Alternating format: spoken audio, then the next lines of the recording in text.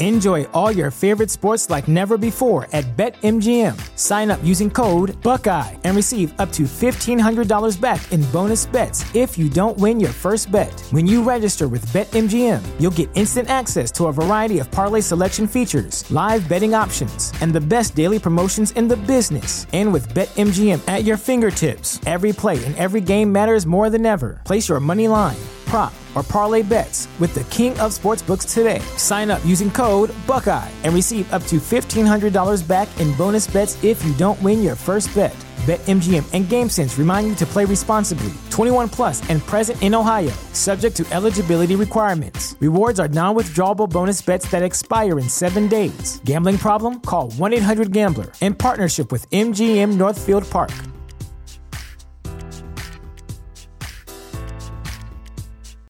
This is the place where Black is the main character, where we dive into something new like the latest season of Them, The Scare, and the award-winning American Fiction. Or add to the experience by buying or renting the biopic of a legend, Bob Marley, One Love. And add on channels like Paramount Plus and Stars to bask in nostalgia with Beverly Hills Cop and BMF. Explore Prime Video's culture-rated collection and enjoy old school greats and new school hits. Restrictions apply. See Amazon.com/Amazon Prime for details.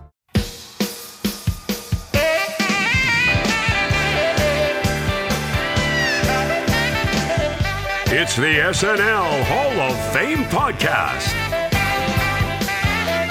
with your host, Jamie Dew, Chief Librarian Thomas Senna, and featuring Matt Ardill. And now, curator of the hall, Jamie Dew.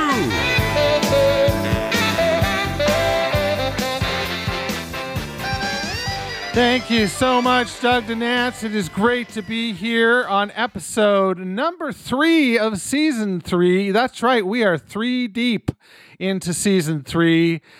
So put on your 3 deep glasses and get ready to be regaled. But before you do that, and before you walk inside, please do me a favor and wipe your feet, because the SNL Hall of Fame is a neat and tidy kind of place. The SNL Hall of Fame podcast is a weekly affair. Each episode, we take a deep dive into the career of a former cast member, host, musical guest, or writer, and we add them to the ballot for your consideration.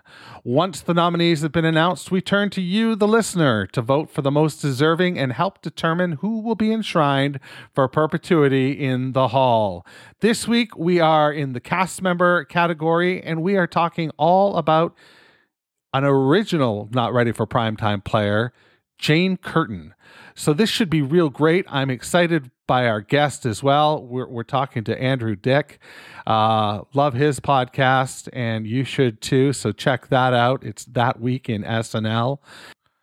So what do you say we get right into things this week and dive into our friend Matthew Ardill's Minutia Minute. This is a place where we set the table and learn a little bit about our nominee before we get into the deep dive. Matthew, I'm walking over to him now. Matt, are you ready to talk some Jane Curtin? How you doing? Hey, Jimmy, it's great. Yeah, Jane Curtin, she holds a special place in my heart. Always has, being one of the original cast and just really brought a grounding to so much. She actually went to school to work in as an ambassador, holds an associate degree from Elizabeth Seton Junior College, and served as on the U.S. Committee National Ambassador for UNICEF. She dropped out of college after a friend of her mother, who was a secretary to the ambassador of Japan, told her, "You will never go any further than where you are right now," which has to have been kind of heartbreaking. Oh my God. A young teenager, but we reaped the benefit. So she immediately quit and joined the Proposition Improv Troupe after a friend asked her to join her at the auditions. She actually originally wasn't even going to audition, but they said, "Hey, does anyone else want to audition?" And she said, "Yeah, okay, I'll give it a shot." And was hired, and her friend was not. So she made the circuit of that early improv world and just sort of off-Broadway universe in the late 60s, early 70s. In 1974, she starred in an off-Broadway show that she wrote called Pretzels. She wrote it with Fred Grundy. She has 61 acting credits and 6 soundtrack credits, oddly enough. I discovered her originally, to be honest, through Kate and Alley with Susan St. James, 1984. Well. Yeah, I mean, I loved the show. I didn't want to because it was my sister's show, and when you're a little kid, you always want to hate what your sister likes. But yeah, and I didn't know this until recently, but Kate and Alley was originally called Two Mommies, which thankfully got nixed. Yeah, for no other reason than for that great repurposing on SNL. Do you remember that? With Billy Crystal and Martin Short, I think? And it was Kate and Ali. yes. Katharine Hepburn and Muhammad Ali. The comedic potential is much better. Also, Two Mommies is just, it feels too easy. You know, it's like.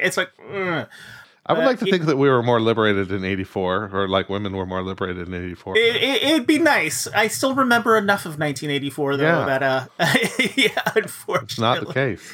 Yeah. Like her other big role being Dr. Mary Albright on Third Rock from the Sun. Of course. Which she said she was intimidated by Joseph Gordon-Levitt because he was so cool.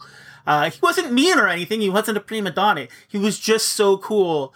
This comedy royalty was intimidated by him. Wow. Her first film was actually How to Beat the High Cost of Living. You know, she's also been in Coneheads and was nominated in the Oscar-nominated film Can You Ever Forgive Me? She's been on Broadway in Candida, Love Letters, Noises Off, and the revival of Our Town with Paul Newman. She cites her inspirations as Lucy, Eve Arden, and Betty White's sitcom Life with Elizabeth, which was a series of 15-minute shorts that was on TV.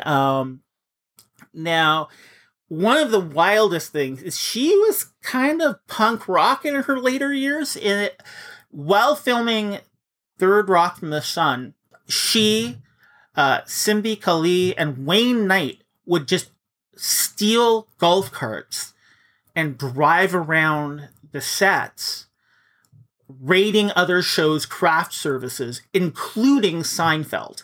And she actually found that Third Rock from the Sun had better craft services than Seinfeld. Oh. So yeah, like, gotta pay Lithgow, man. You gotta feed Lithgow. Yeah, he doesn't come cheap. Right. That French Stewart is a real very demanding. He wants, he wants the perfect crepe at every filming. All right, Jane Curtin, great job, Matt. We'll see you next week in the Minutia Minute.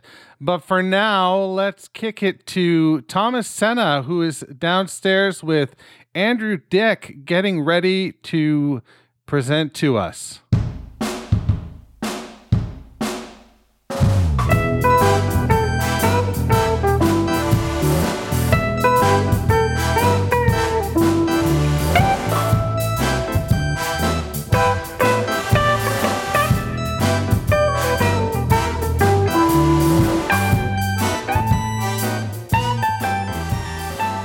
I think you and I are probably roughly the same age, I'm guessing, in the ballpark at the same age.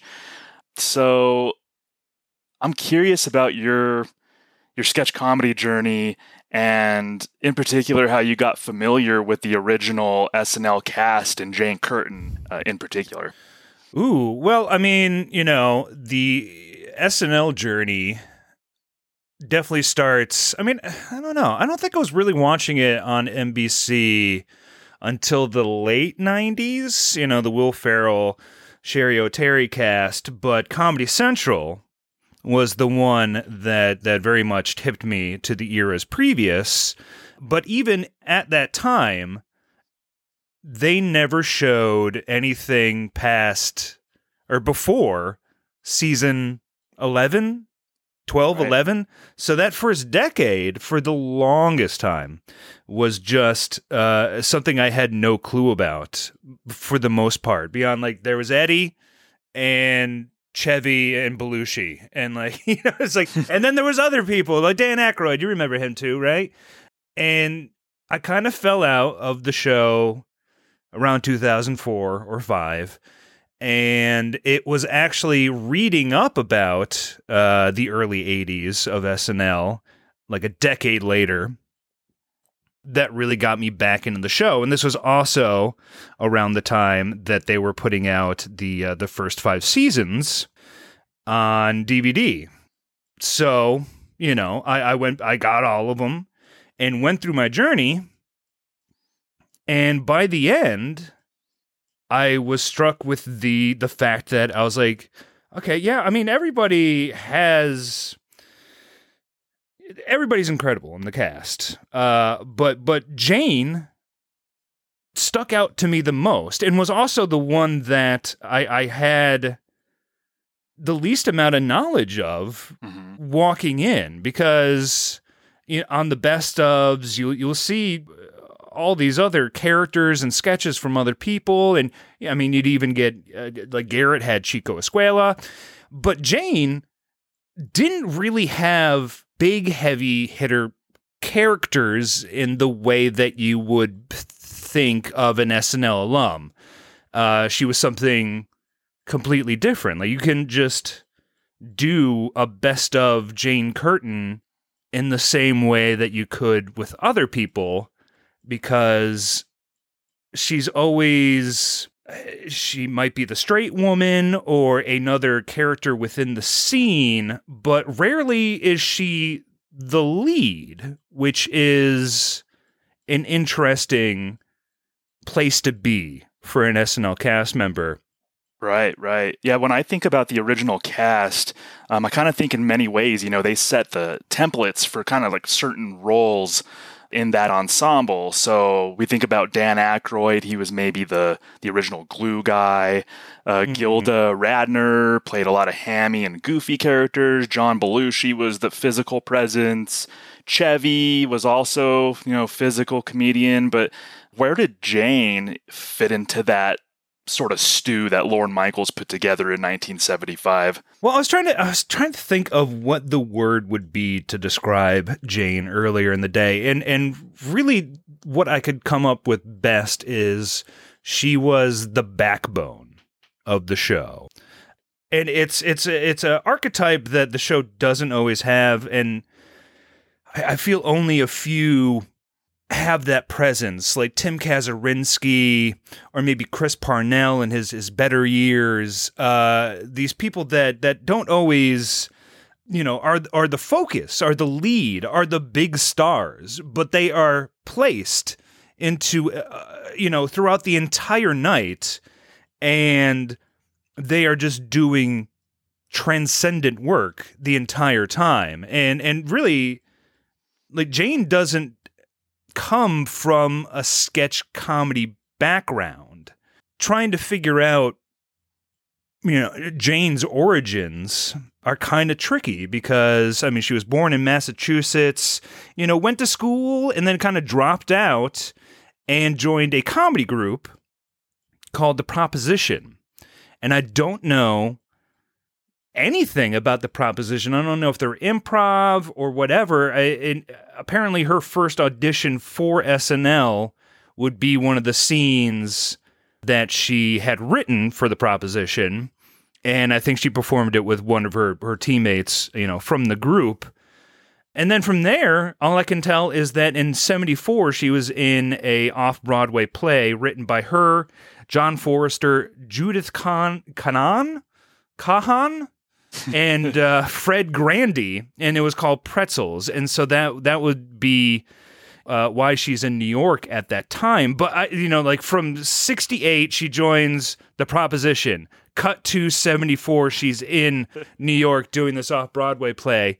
Right. And it's hard to piece together the details, but I think that kind of underlines that Jane was I feel maybe one of the more private people of the original cast, and one of the mellower and down to earth cast members, even down to like other cast members, hosts would say. I mean, she was a very down to earth, like focused, like she was just like, let's get in there, do the job, learn the lines, write the sketches, and go home. Because in 75, like she had gotten married, still married, the same man, to this day. Yeah, and she wasn't a partier.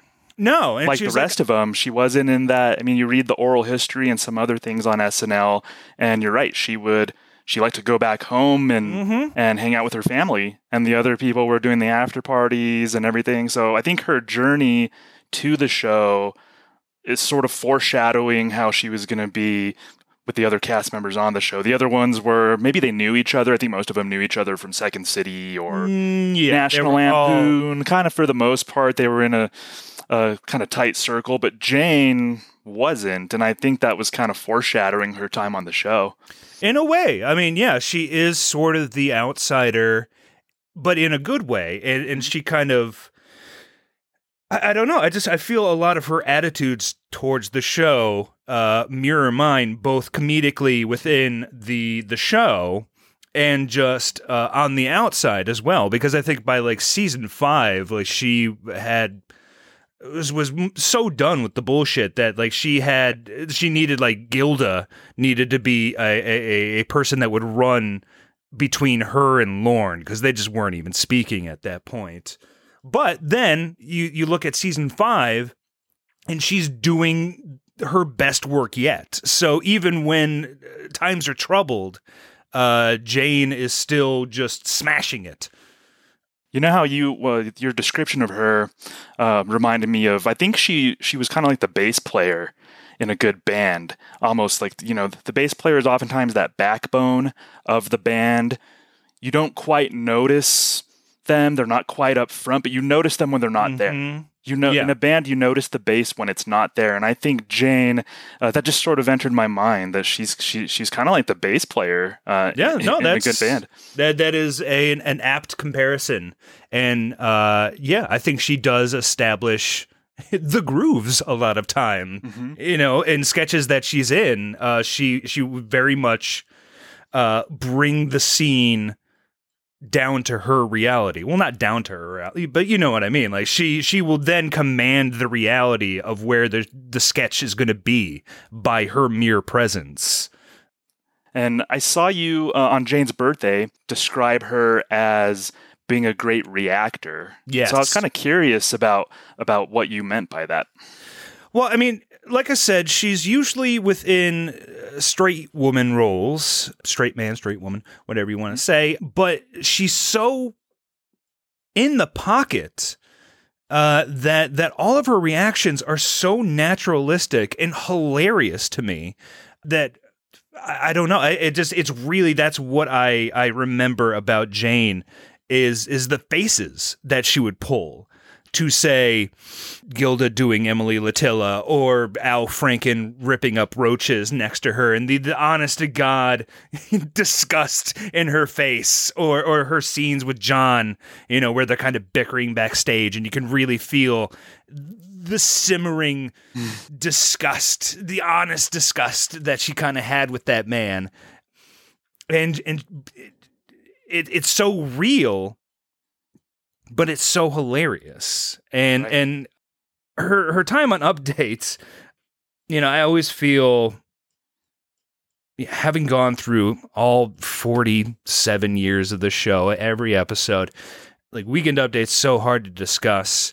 And really at this point, at least for vintage stuff in terms of Update, like I don't care about the jokes or whatever coming out of the anchors. I want to see their own personality come out. So that's why, like I don't like Dennis Miller, but I enjoy Colin Quinn, because I don't care what joke Colin is saying, but when he bombs that joke and reacts to it, yes. That's what's making me laugh at this point.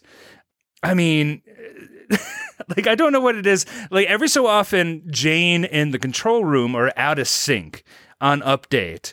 And so there's a lot of her like kind of biffing camera transitions. And she always makes it hilarious because like just the way she reacts to it always kills me. Yeah, that's somebody who's comfortable in that seat, who's good at improv and everything like that. So just for a little background, she started on Update when? Episode 3 or 4 of season 2? Because season that's 2. When. Okay. Yeah, I mean, like Chevy injured himself, and so he was out for a couple episodes. So she took over. Then Chevy came back, but he was already kind of running out the clock. He was already supposed to leave anyway. So, like, you know, around Christmas season 2, that's when she takes over pretty much full time. And later on in season 3, she'll be paired with Dan Aykroyd. Seasons 4 and 5, she'll be paired with Bill Murray. And how well they do is a different conversation. But I felt like Jane never needed a co-anchor. I agree. That's one of my notes is I preferred her by herself. Yes. Or when she was paired with Dan or Bill, I preferred the Jane portions of Weekend Update around that time. I completely agree. She didn't need a cohort on Weekend Update. No. And I feel like that's something a lot of people agree on at this point. Like, I don't know how people felt back in the day. Certainly, like, it seemed like in season 2 they were... I mean, you know, Chevy had left. Update was his big thing. I'm sure audiences, as they always are with SNL, cannot handle change.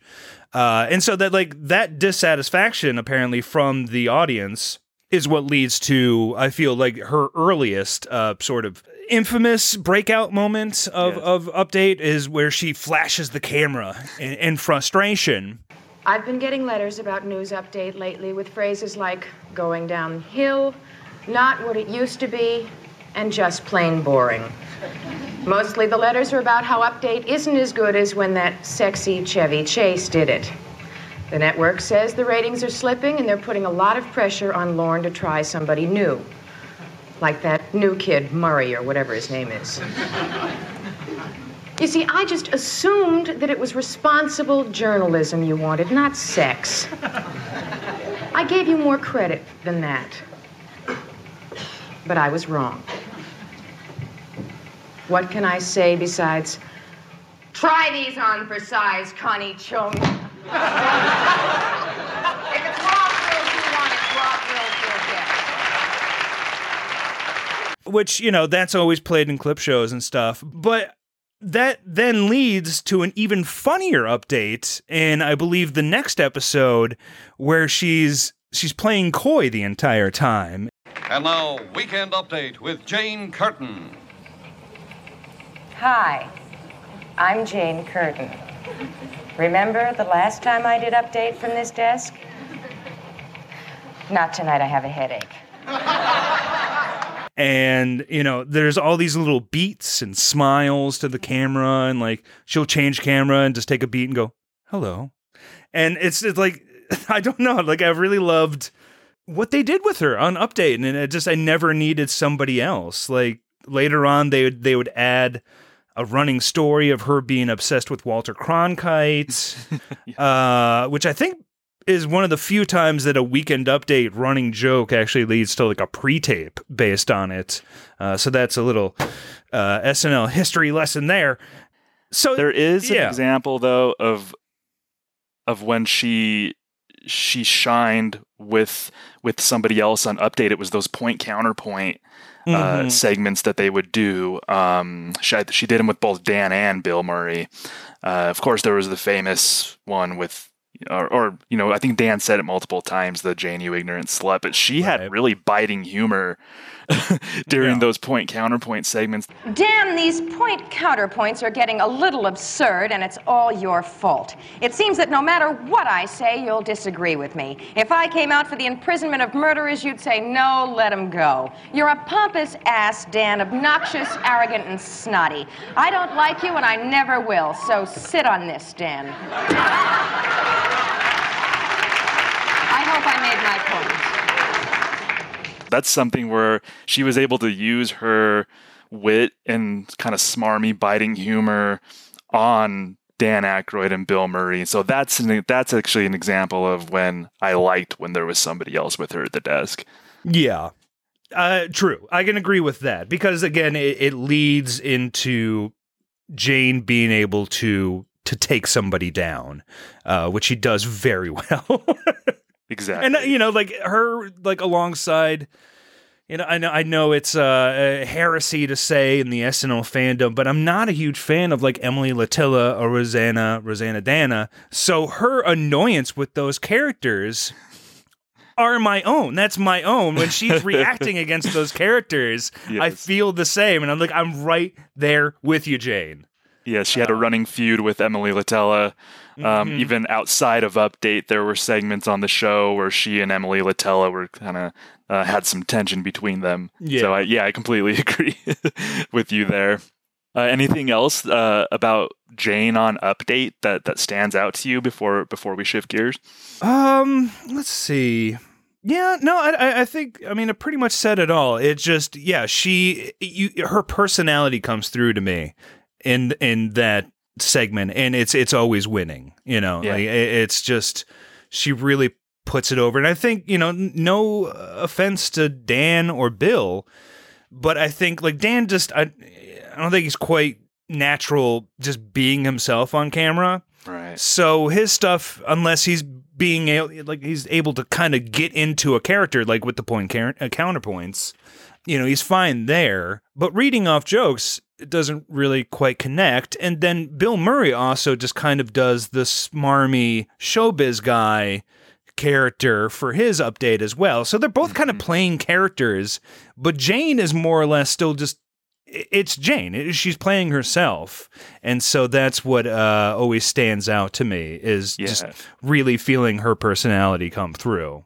Yeah, I love when Bill Murray, his first episode as Weekend Update co-anchor, Jane was just so palpably annoyed by him, almost giving him these looks like, why are you behaving this way? Like, what are you doing? Like, I just love, that was classic Jane.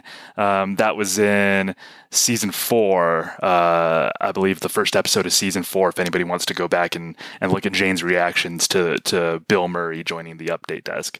Yeah, and like when Chevy comes back in season 3 and joins her on the Update desk, also leads to like a good breakdown from her as well. Yeah, just great stuff. Yeah. Jane also, in my opinion, was, maybe it's even to this day, possibly the best talk show host in SNL history. She had, all sorts of victims of shark bite, dangerous but inept, looks at books. Like, there were just so many different talk shows that revolved around Jane. What was it about her that just made her just such a natural in that role? Well, again, I think it's just her ability to react. That's why almost in the original cast, nobody else did a talk show host role, unless it was like Dan doing Tom Snyder or something. But if they were doing a fake talk show, Jane was going to be the one hosting it because that's her. That's where she shines, is to, again, react off people. And so when it's like her and like Dan as Irwin Mainway. Mr. Mainway, let's talk about the milk you're serving our children. We've taken the liberty of having your milk analyzed at the lab. I think the public has a right to know. It's dog milk. Yeah? So what? Dogs are mammals, aren't they? I don't know where you get it, how you get it, or who actually milks the dogs, and I don't care. Well, it's your loss, Miss Face, because it's a very interesting process, let me tell you. Mr. Mainway, you are beneath contempt. Not only are you robbing the taxpayers of their dollars, you are also robbing our children of their right to good health. You're stunting their growth and dulling their brains. How do you sleep at night? Let me tell you something. It's classic SNL, it's like she's just doing such great work against these ridiculous characters. But again, she grounds it in a reality. So it's not just crazy wacky town. There is a basis of reality here that she's providing that allows the other character to be even larger than life, to be even, even funnier, because there is that basis of reality now. Right. And she's like, providing that naturalistic, like, what? So if everybody's wacky, nobody's wacky. Like, you need that grounding person. I mean, that makes sense. And like the straight man or straight woman, that's a thankless role. I think it's getting more, as people dissect comedy more over the years, I think that role is getting more respect. But even back then, that straight man and straight woman role didn't get a ton of respect, but you're right. It's so vital. Jane was just so amazing in that role. And really, I feel like, to bounce off that, I think she's just pound for pound one of the best actors the show has ever had. Just go off that, because I could be wrong. Finding all of the writing credits of the original years pretty hard to track down, but she did seem to be the muse of Marilyn Suzanne Miller, who wrote so many great slice of life sketches, and a lot of them were led by Jane. Like, I'm thinking, like, her and Gilda, like, talking about boys, and Louise Lasser episode, Jane having to, like, hold it down against a boozy Chris Christopherson, as her gynecologist that she's about to go on a date with. So, like, it's like Jane is holding down and propping up a boozy semi-non-actor in this two-hander. It's just him and her, and it's amazing. And really, I think my favorite Jane sketch comes in a very well-known episode, which is the Steve Martin Blues Brothers episode from season 3. Everybody knows this episode. It's damn near just a best of SNL episode. But much like in a way for Jane, the one sketch nobody really comments on is a bedroom scene between her and Belushi, where they're a couple, like, sort of revealing their infidelities to each other. And at the end, you find out that that's how they get into the mood with each other. And it's incredible. It's so good. And, just goes to show that even if Jane didn't really get along with John, still as a scene partner, they could crush it. She just elevates everything. Yeah, total pro. So much, just such a total pro. You mentioned like the slice of life sketches, and one of my favorites happened in season 1.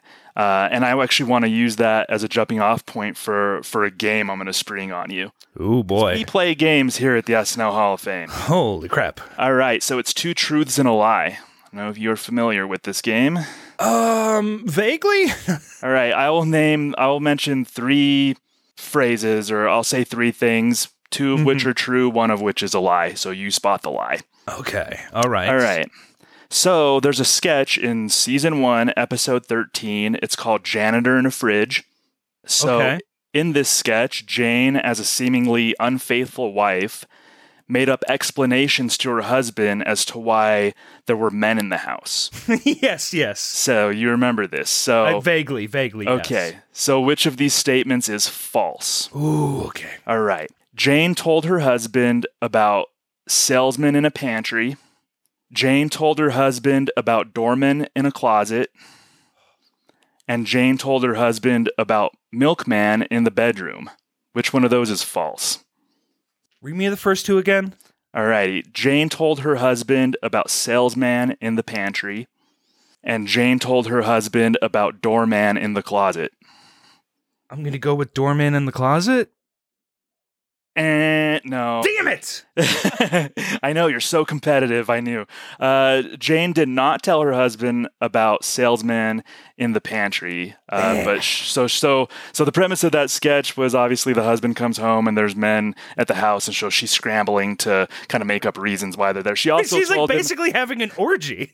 Basically, because there's also mailman and the maid. And then Lorraine Newman knocks on the door because she's new lady in the house next door. Yeah.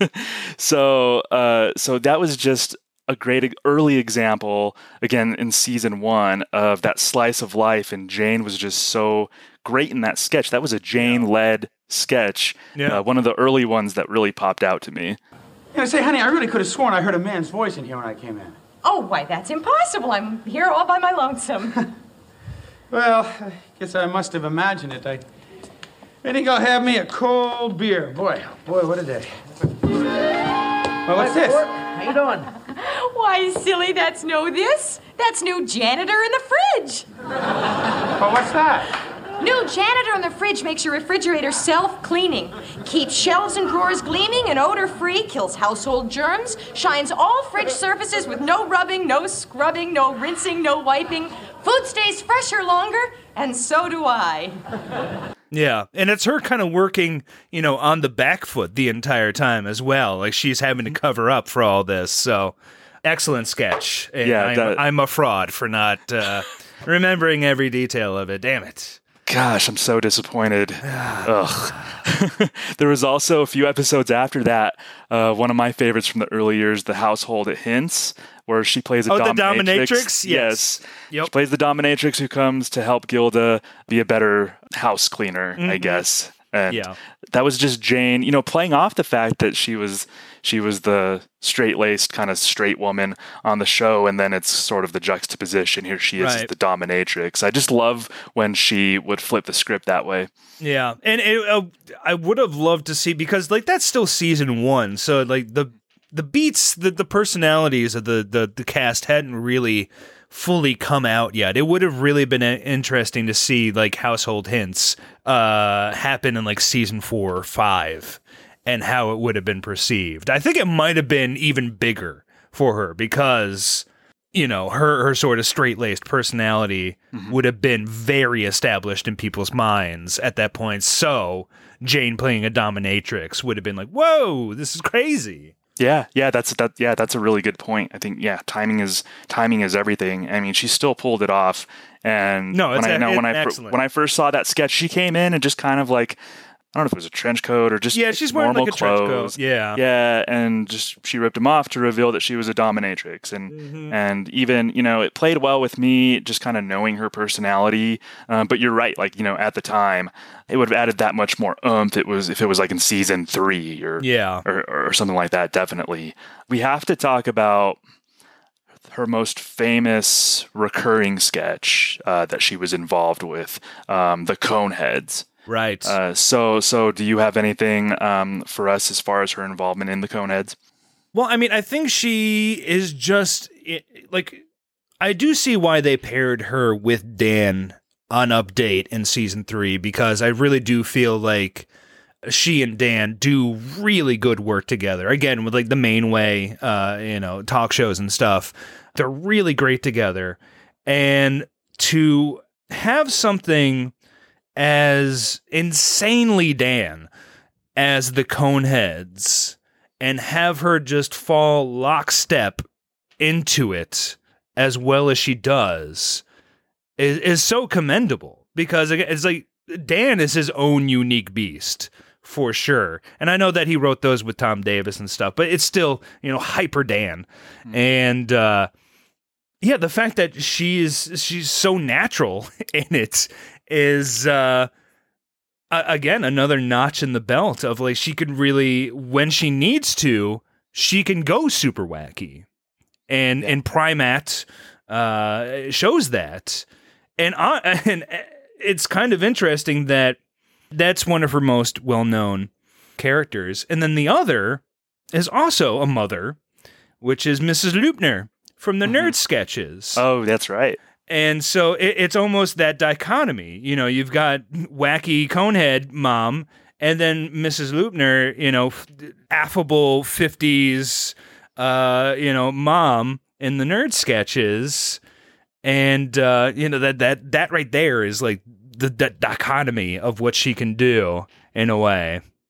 Yeah, what sticks out to me about the Coneheads is she's playing Dan Aykroyd's game as far as the cadence and delivery of a character, and she's keeping up. Your mother and I were instructed to pilot our machine to Earth, seize all major centers of radio and television communication, and inform the people of Earth that we of the planet Remulac were taking over their world. Your father was to make it clear to the Earth people that the two of us were to be called the Timekeepers, that we would remain here for 7 centuries, that we were to end all wars, that the Earth weapons were useless against us, and that they would destroy them if they did not follow our instructions. She's doing just as well at that sort of delivery and cadence, because we know that Dan can pull that off perfectly. I mean, that's a similar rhythm to his maybe like a bassomatic, like a slowed down version of a bassomatic cadence. And we know Dan can do that. Voice. It's Dan's voice. You're right. And Jane just totally keeps up and fits in playing what we think of as Dan's sort of game in that sketch. And those sketches are just overall, like rewatching them, they're more clever than I think anybody remembers. Most of them are, in my opinion. I think they're a little more clever than I always gave them credit for. No, they're more than just stupid silliness. Like there is. There's even an element of satire. I mean, again, this is aliens landing on Earth and this is their view of American life. So, there is a bit of satire there. But much like SNL, I think they just went to the well one too many times. The last couple of Coneheads are a little bit iffy, but... Yeah, they did 11 Coneheads in the first 5 seasons. Which I suppose, compared to some things, you'd mentioned Emily Latella. Yeah. I think Emily Latella was on like 30 times or something. Well, I think, she did Emily Latella 11 times in 11 episodes. In 11 episodes, yeah. So I think you're right about that. Are there any other sketches or characters from Jane that listeners kind of should go back and rewatch?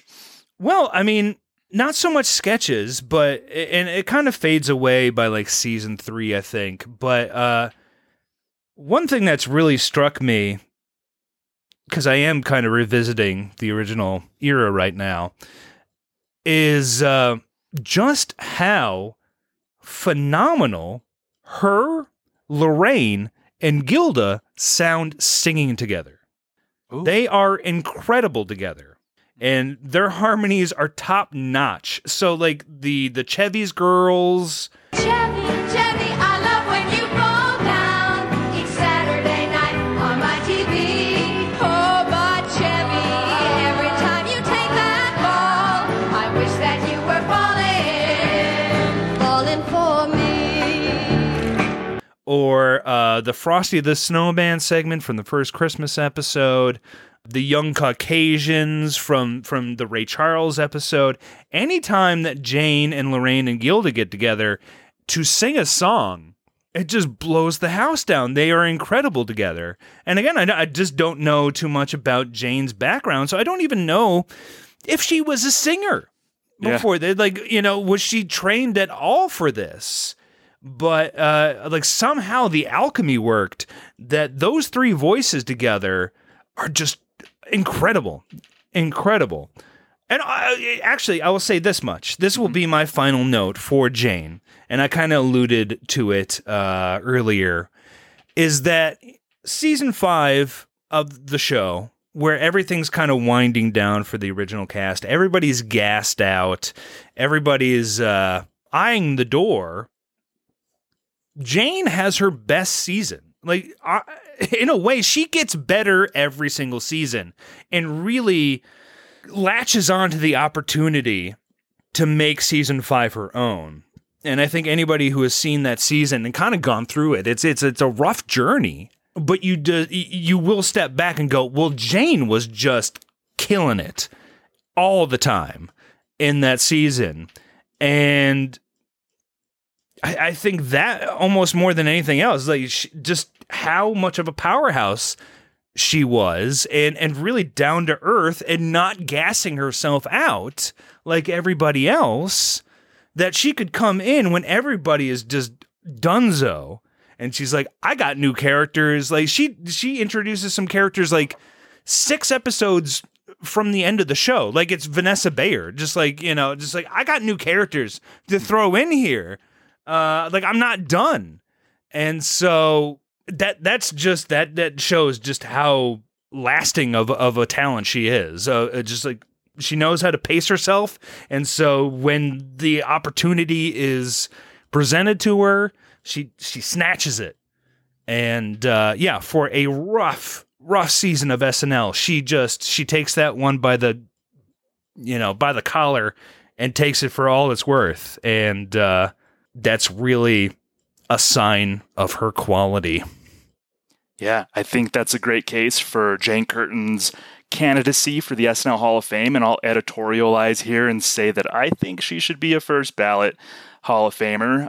We'll see what our listeners think, though. So hopefully they latched onto what you were saying and they vote the one. Don't let me down. Don't let Andrew down. Please don't let Andrew down. But that's the thing is, like, you really have to, like, that's the crazy thing about Jane is that you really do need to be sort of in it. Like, you need to have seen these seasons to really understand it. Again, you're not seeing these best of clips. You just need to see her in an episode killing it as an extra character in this sketch or this sketch. And now she's on Update. And now she's doing great work over here.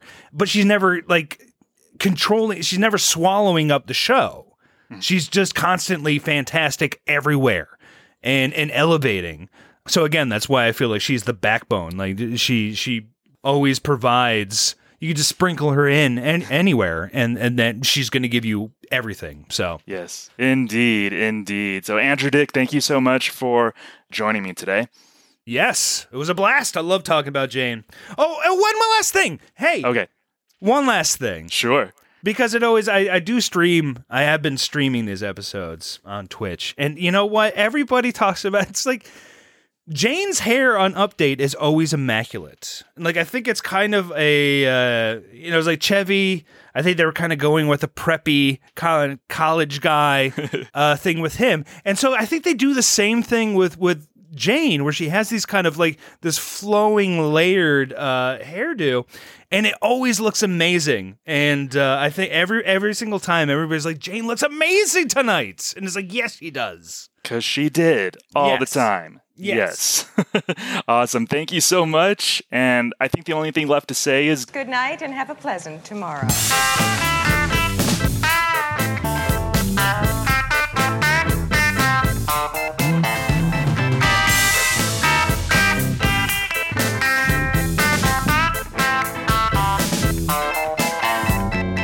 All right. Thank you so much, Andrew Dick and Thomas Senna. What a great conversation about the underrated. I'm going to say she's underrated. I'm going to say that a lot of people just think of her as this Update anchor who was the mom in the room and disregard a lot of the stuff that Andrew went through. Built a very strong case for Jane Curtin. So there's that. Now let's get right into the sketch that we always do at the end of every episode. The sketch that solidifies the nomination. In this sketch, Jane plays a wife who is hosting an orgy at her house. When her husband gets home, the participants have to hide, and the husbands find each person hiding, and Jane comes up with reasons why they're there. This is a great sketch to exemplify what Jane is and does for the show beyond Update or a talk show host. So let's get right to it. This is Jane Curtin in The Orgy House. That's not the spot. Just a little bit higher. There? Oh, that feels great. Good. Oh, honey. Oh, the door. The door. Oh. Hi, honey. Oh, hi, honey. You're home early. What a surprise. What are you doing the housework for? It's Trixie's day off, remember? Well, I thought Thursday was Trixie's day off. No. And I say, honey, I really could have sworn I heard a man's voice in here when I came in. Oh, why, that's impossible. I'm here all by my lonesome. Well, I guess I must have imagined it. I think I'll have me a cold beer. Boy, what a day. Well, what's this? How you doing? Why, silly, that's That's new janitor in the fridge. Well, what's that? New janitor in the fridge makes your refrigerator self-cleaning. Keeps shelves and drawers gleaming and odor-free, kills household germs, shines all fridge surfaces with no rubbing, no scrubbing, no rinsing, no wiping. Food stays fresher longer, and so do I. Hey, honey, that's great. See you later. Well, I guess that explains the whatever there is to explain. Anyway, here, take that, will you, honey? Okay, sweetheart. Oh, boy. Hey, what's this? What is this? Honey, that's no this. That's new doorman in the closet. What's that? New doorman in the closet is the ultimate closet aid. Meets and greets your clothes, takes messages for your hats, and phones up to tell your galoshes your raincoat's here. Oh, yes, new doorman in the closet really makes your closet well hung. Hey, honey, that's great. That's great. Oh, boy. You know what I need right now? Do we have any more of those pretzels? Boy, I could go for a pretzel. Hey, what's this? Didn't you say today was Trixie's day off? Silly, that's not Trixie. That's new mailman and the maid. What's that? New mailman and the maid is like two products rolled up into one. It brings your mail and gives your floors a hard as wax shine, fights insufficient postage and household odors, removes stubborn, greasy grime, and brings your birthday cards, deodorizes thank you notes, wedding invitation, and chain letters, and returns your blender to sender. Oh, well, all right, honey. I guess it's great. Boy. Someday, I tell you, what they won't think of next. Look, I'm going to take these pretzels and that beer and hit the old bed and look at a little TV. Oh, dear, dear. Hey, turn off that light. Oh, I'm sorry. Hey, who are you? Honey, that's no you. That's new milkman in the bedroom. Oh, what's that?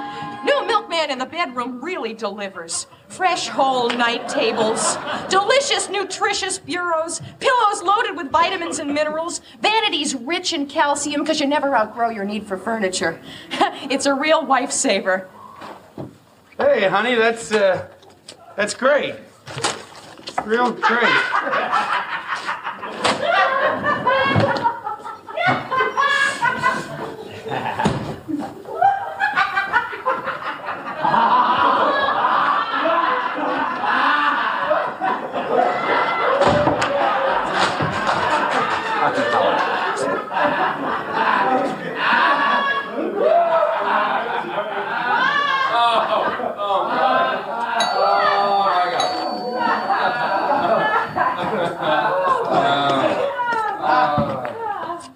Hey!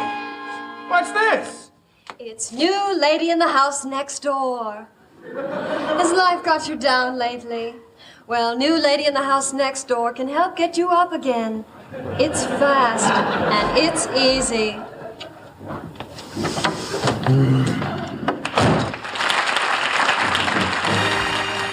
That was dynamite.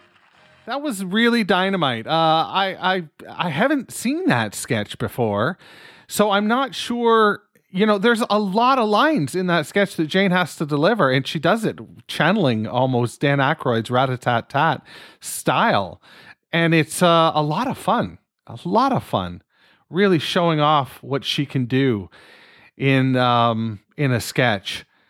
So there's that. If you are not listening to That Week in SNL featuring Andrew Dick, you're doing it wrong. It's a great podcast. You should also subscribe to his Patreon and check that out. In the interim, I want to thank my co-host, Thomas Senna, for another great conversation, and our featured player, Matthew Ardill, who handily hosts Matt's Minutia Minute with a plum. So we'll talk to you next week when we nominate Beyonce to the SNL Hall of Fame. And that's going to be another great, great episode with Will Norman featured on the episode. So check that out. Make sure to rate and review the podcast where you can, and we'll see you next week. But before you leave, do me a favor on your way out. As you pass the Weekend Update exhibit, turn out the lights, because the SNL Hall of Fame is now closed. Thanks for listening to the SNL Hall of Fame podcast. Make sure to rate, review, share, and subscribe to the show wherever you get your podcasts. Follow us on social media at SNLHOF. This is Doug Denant saying, see you next week.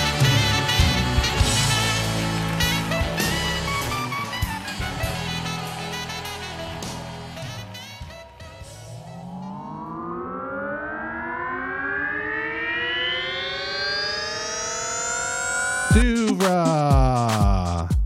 podcasts and such.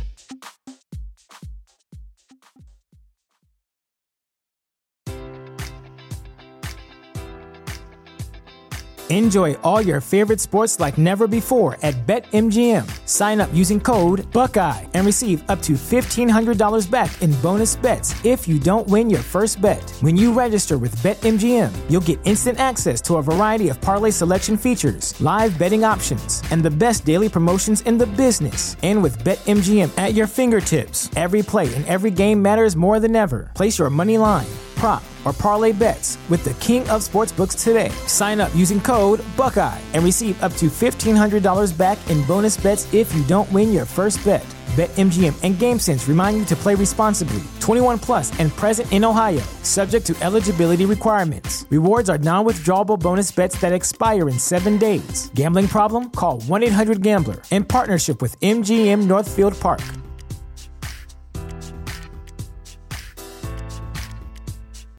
Welcome to Prime Video's culture-rated collection. This is the place where Black is the main character, where we don't jump through hoops just to hear our voice and can fall in love with illuminating documentaries like Giannis, The Marvelous Journey. I'm just a hard worker that's trying to survive. Enjoy the animated series, The Second Best Hospital in the Galaxy. All doctors report immediately.